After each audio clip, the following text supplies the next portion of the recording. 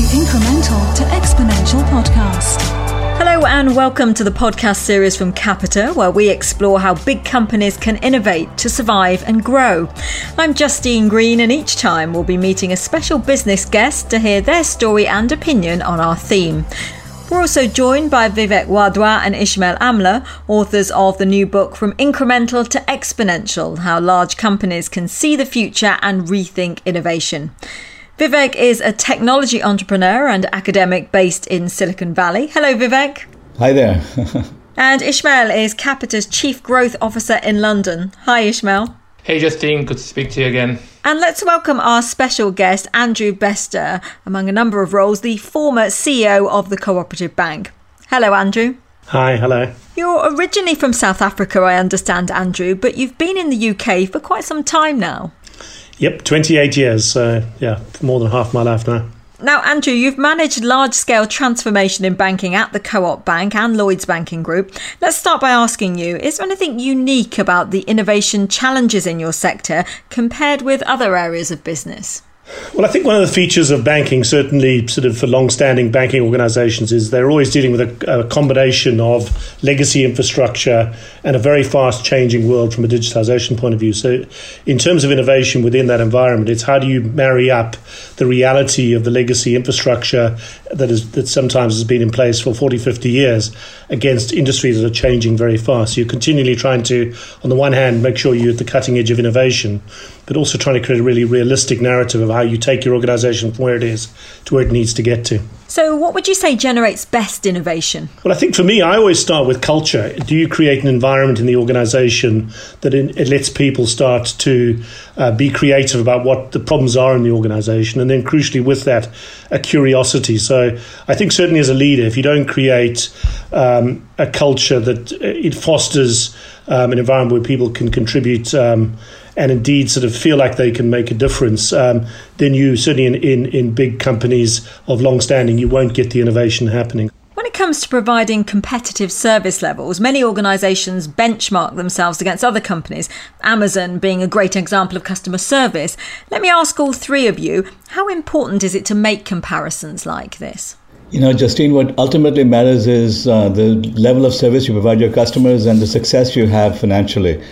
Now, it's interesting that Andrew recognized that his biggest challenge is culture because he has a history of turnarounds. Most people with his resume are ruthless, they're cost cutters, and they go in and they start hacking up the companies and doing dramatic things. He focused on culture. Andrew? Yeah, so for me, in terms of back to your question on customer particularly, I mean, certainly for me, a focus on the customer is a way to galvanize the whole organization towards ultimately the people who pay the bills. And so I always think it's very important that you use the customer lens as a cultural enabler for people, because it's really important that people understand what they do and how they make a difference. So in the banking context, am I helping someone buy a home? Am I making sure that I can help them with their savings? So I always think that customer access is important. And then once you've got that, then it's how do you then start to create a spirit of excellence around that? And then absolutely benchmarking is important. It's important to see what companies at the cutting edge are doing for their customer, and then how do you bring that to life? So I've always take customer as the primary axis in managing transformation in the company, and then it's how do you mobilize everyone against that? And for me, I benchmark success. If I can get the whole company thinking about the customer and the client and everything they do, and with that goes a whole myriad of measurement frameworks, a curiosity of what's happening externally, what best in class looks like, and then how you mobilize your teams towards that. Yeah, I mean, I just build on that actually, because if you think about customer experience and benchmark, it's a holistic feeling and an experience that a customer gets. I mean, it's whether the provider performs a random act of kindness, whether the provider is phoning customers with something that might be running late, whether you send a personal apology, that kind of thing. And I think that is not easily done in terms of a standard benchmarks that you would pick up probably from the marketplace. What I find really interesting right now actually is the benchmark is probably the last experience you gave to a customer. And what we find now, of course, is that the feedback is instantaneous, right? So with social media, instantly you get a view of whether the customer is happy or not happy. And I was reading something where customers who use social media to give feedback actually expect a response within 60 minutes. And actually, a bunch of them actually expect a response within 30 minutes. So for large organizations like the organizations that Andrew's been working in, I mean, this is quite a shift, Andrew, right? From how we used to look at benchmarks and look for feedback to how we get it now. Ismail, I think it's a great point because, I mean, the feedback's happening so fast now. So the positive with that is you need to be watching your social channels, starting to understand things, and customer experience metrics that would have been in place. Go back to sort of my work at Standard Chartered in the retail bank in 07, 08. A lot of almost backward-looking customer experience benchmarks, which we did very diligently, we worked well on, but the pace at which you needed feedback is now so instantaneous, and you then got to build that into your overall frameworks as to what are we doing, what are the choices we're making in the company. Be that tactically today to fix something versus how you inform your strategic evolution from a customer perspective. Banking has seen a revolution in its IT systems. How would you compare this digitisation with that of a large organisation like Capita? Ismail? I'd say that in terms of digitisation, probably 3 or 4 areas that are consistent across the 2 industry sectors. Customer experience, we've just talked a little bit about that. Data, the availability of data, cloud, everybody's moved to cloud, and then talent. If you think about the whole idea around moving to cloud, and I'm sure the financial services industry found this as well, we had just moved a lot of our infrastructure to cloud, which allowed us during COVID to move 20,000 call center people working from home in a 2 weeks, 3 weeks time frame. Without the move to cloud and that digital aspect of our journey, we wouldn't have been able to do that. Andrew, your thoughts on this? Digitization as a theme can capture a huge realm of different parts of a company. And certainly the way I think about it is when it starts to really work, the people that you've broken through them and us between the digital teams and some of the legacy teams, be they IT professionals or business professionals. And what you're trying to do is get a digital mindset across the company in frankly the pace at which people respond to things. And we saw that in response to COVID, where the pace at which we were needing to implement, whether it's mortgage holidays, credit card payment holidays, there was a pace around what was happening that was almost digital at its best in terms of the pace of innovation, try and solve together at high pace. And in terms of culture in a business, did you take any specific approaches at the Co-op Bank to find solutions to drive change?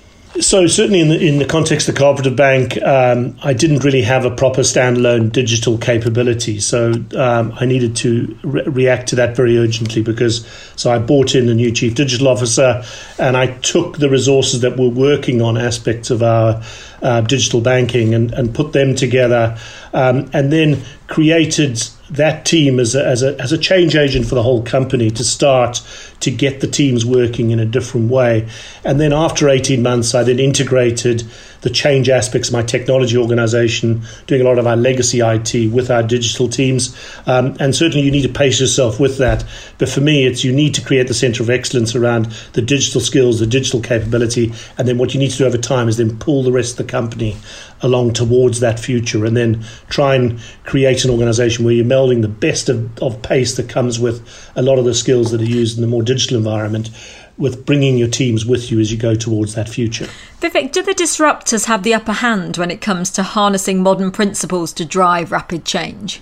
The disruptors have that hand when the CEO realizes that the company is in trouble and will do the right things. Will focus on things like culture.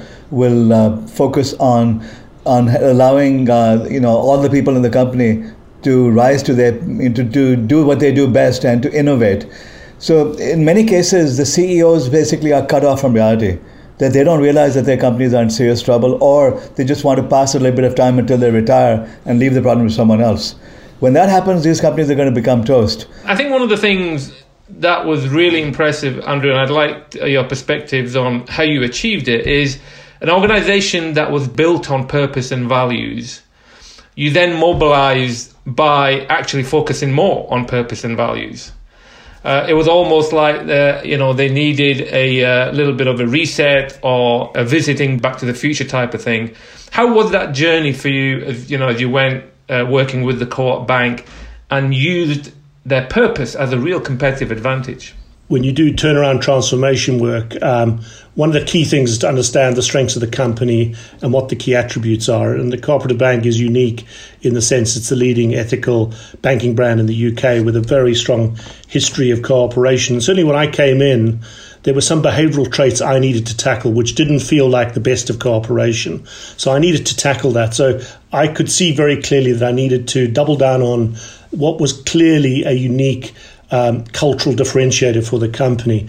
And one of the reasons I focus on culture so much, and I'd be interested to get Vivek's take on this, is one of the features is the world is changing so fast that there is a slight risk if you're not clear what you really do, what a bank really does, or what the strengths of your company are. You have no basis to be able to process the pace of change as it happens. And you're absolutely correct. Now, what worries me is that the type of changes that are coming next are going to be nothing like what we've seen before. If you look at China for the future of finance, the banking system has virtually disappeared. It's all WeChat now. It's all, and then the government itself is talking about bringing in digital currencies. Well, why do you need banks then? You may, need to go and put money. Well, you won't need cash anymore. So that's the type of disruption you're going to see worldwide. And, the good thing for you in the UK is that it's highly regulated and consumers have been slow to adapt to new technologies. But there's tsunamis coming of change, and you've got to prepare for them. So if you can now adapt to the pandemic, it's a dress rehearsal for the type of changes that are next. And if you build the right culture, then the likelihood is that you're ready for it, that you will adapt again to the changes that are about to happen. All right, thanks for the moment. And next we'll talk about the part ethics plays in the innovation process.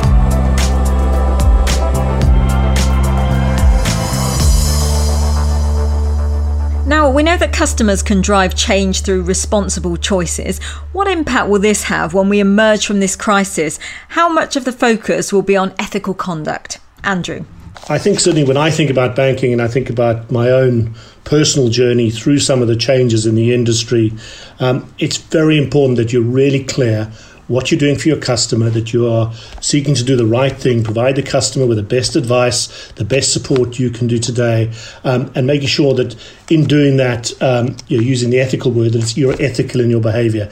And the reason I think about that in banking in particular is the asymmetry between the way the risks travel in the system, where some minor defect around, say, the conduct of a team or the conduct of the structure of a certain product that has certain defects, they create such material risks later on, which have manifested typically in fines and have resulted in a number of banks not surviving.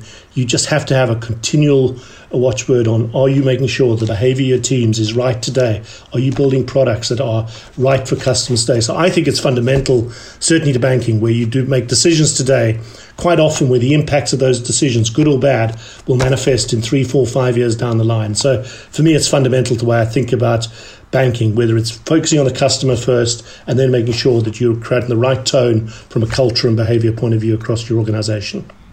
My view is that ethics is the single most important ingredient you have to add to any company. In other words, ethics starts at the top, and it can make or break companies. And it's a slippery slope that once you see senior executives start doing things which are slightly unethical, it starts creeping downwards, and the whole company starts, crashing and burning. And there's no surviving ethical lapses. And you face ethical choices every day. Every day there's a small issue that comes up that you have to deal with. And again, if you make the wrong choices, you're jeopardizing your future because you will never survive ethical lapses. Yeah, I think as we come out of this crisis, Justine, to your question, I think the initial focus will be on resilience and risk mitigation, because I think everybody is nervous about what happened and whether another shock like this could be survived. But very quickly following that, there is a question around trust. And the way that we all behaved as businesses in this period of the pandemic will be taken into account as to what our customers and our employees think as we come out of this. And I think the only way, we're all going to focus on our purpose and the ethics of how we do stuff. But I think we will be held to account in how we behave during this pandemic. And looking more at the part that the customer plays in innovation, what role do they have in getting employees to understand the reasons for change? So I think, again, it goes back to where we started the conversation. You've got to have a lens in the world we're in today where you're listening very acutely to customer feedback. So if you're a bank, say, with legacy infrastructure, and building on, customer will switch in the digital channel from shopping on Amazon to going into the bank account to bank, and they're expecting the same experience. And so the hard part is you need to create an environment where you are listening very intently to your customers to harness it. And as I say, the positive, it can be seen as a challenge, is the pace at which customers their expectations are climbing exponentially in this digital age. And you need to make sure you're adjusting to that. So it becomes a given. You simply, in the world we're in today, have to have such a sharp lens on your customers, the feedback they're giving you. And then when you're running a business, then work out what you do to make sure that you're prioritizing the investments you make, the capability you're building, the innovation you're creating that supports that. There's some research that we did with Professor Linda Grattan from London Business School. And the research was talking to the people impacted by innovation and automation, actually. And what we found was a couple of things. Firstly, the people whose jobs are going to disappear through automation, they actually want to be involved in the process of identifying how that's going to happen. They know it's happening. They don't want things to be done to them. They want to be engaged. The second thing is they actually need help in reskilling to something that's going to be new. One thing that we found is, if you're in a job as a consultant or an architect or an auditor, when your job gets automated, you've already probably got the organizational skills to go reskill yourself and get yourself another role. If you're a call center agent, you probably haven't been exposed to know what you need to do. So they need help around that. And then the third thing that we found was that what they need to reskill into really needs to be defined at the national scale. And we've been talking about, is there a national curriculum? Because that's going to create national competitiveness. Who owns it? Who delivers it? Who defines it? I think there's a massive amount of work to be done, especially to help the employees who are going to be most impacted through some of this innovation. Justine, I want to add something about innovation and customers. That you listen to customers to a point. Customers will tell you what they want, but they don't know what they need. In other words, sometimes you have to assume that the customer is ignorant here and come up with radical new ideas which are they haven't even conceived. And then what you do is you test them. So you build the prototypes, you let the customer experience it, you get their feedback and you iterate and evolve. But you start off with your own vision. You start off with what you believe is going to make a dramatic impact. So there's a fine balance here. You listen to customers sometimes, you don't listen to them other times. I don't think Steve Jobs or Elon Musk ever listened to customers. They did what they thought was right, and then they learned as they went. So you don't believe the customer's always right? No, the customer is not always right. The customer is right only sometimes. You can, build a product and show it to the customer, and they'll give you feedback on it, but they can't conceive what that new product will be. They can't conceive a new technology. They can't conceive new ways of doing things. That's where the vision and the visionaries come into play. So a big question for all of you, how do you innovate a large organisation during a time of uncertainty when there's resistance to change? The CEO has to act like a dictator. I'm sorry. But, workplaces are not democracies. And unless you have a leader who's willing to take risks, who's willing to disrupt everything, you're not going to have the dramatic changes that are needed. You can't be a nice person when you're ruling a failing company. So, I do agree with Vivek in the sense that what you do need is you need to be very clear where you're taking the company and what you're trying to achieve. And you've got to work out what the key attributes are. I don't like the dictator word. I like to create positive energy to the future. But I think you're right in the sense that what you need to do is anchor around the strengths of the company. And this is why, frankly, customer is a good axis to use. Purpose is a good axis. Ethical strength in the context of Co-operative Bank, because you're using the strengths. So it becomes obvious for people that it's the right thing to do towards the company. But I think, Vivek, you make a good point. If the leaders aren't clear where they're going with the company, then you're not going to make progress. Finally, Andrew, from a personal point of view, leading transformation, are any lessons learned that you can share with us out of either failures or successes? The most important thing I learned, just building on what we're saying, is just be yourself. So certainly one of the things working in very diverse culture is certainly bringing yourself to work and being yourself in the way you lead and the way you drive things. So certainly I I've learned a lot having, as you work in different cultures, initially trying to think how you adjust and how you become a chameleon in different culture. And certainly what I learned was just be yourself, be really clear on what you're trying to do, anchor oneself on sound universal principles about what the objectives are and why you're driving those objectives. And that's certainly worked as I've worked in the different roles I've done through my career.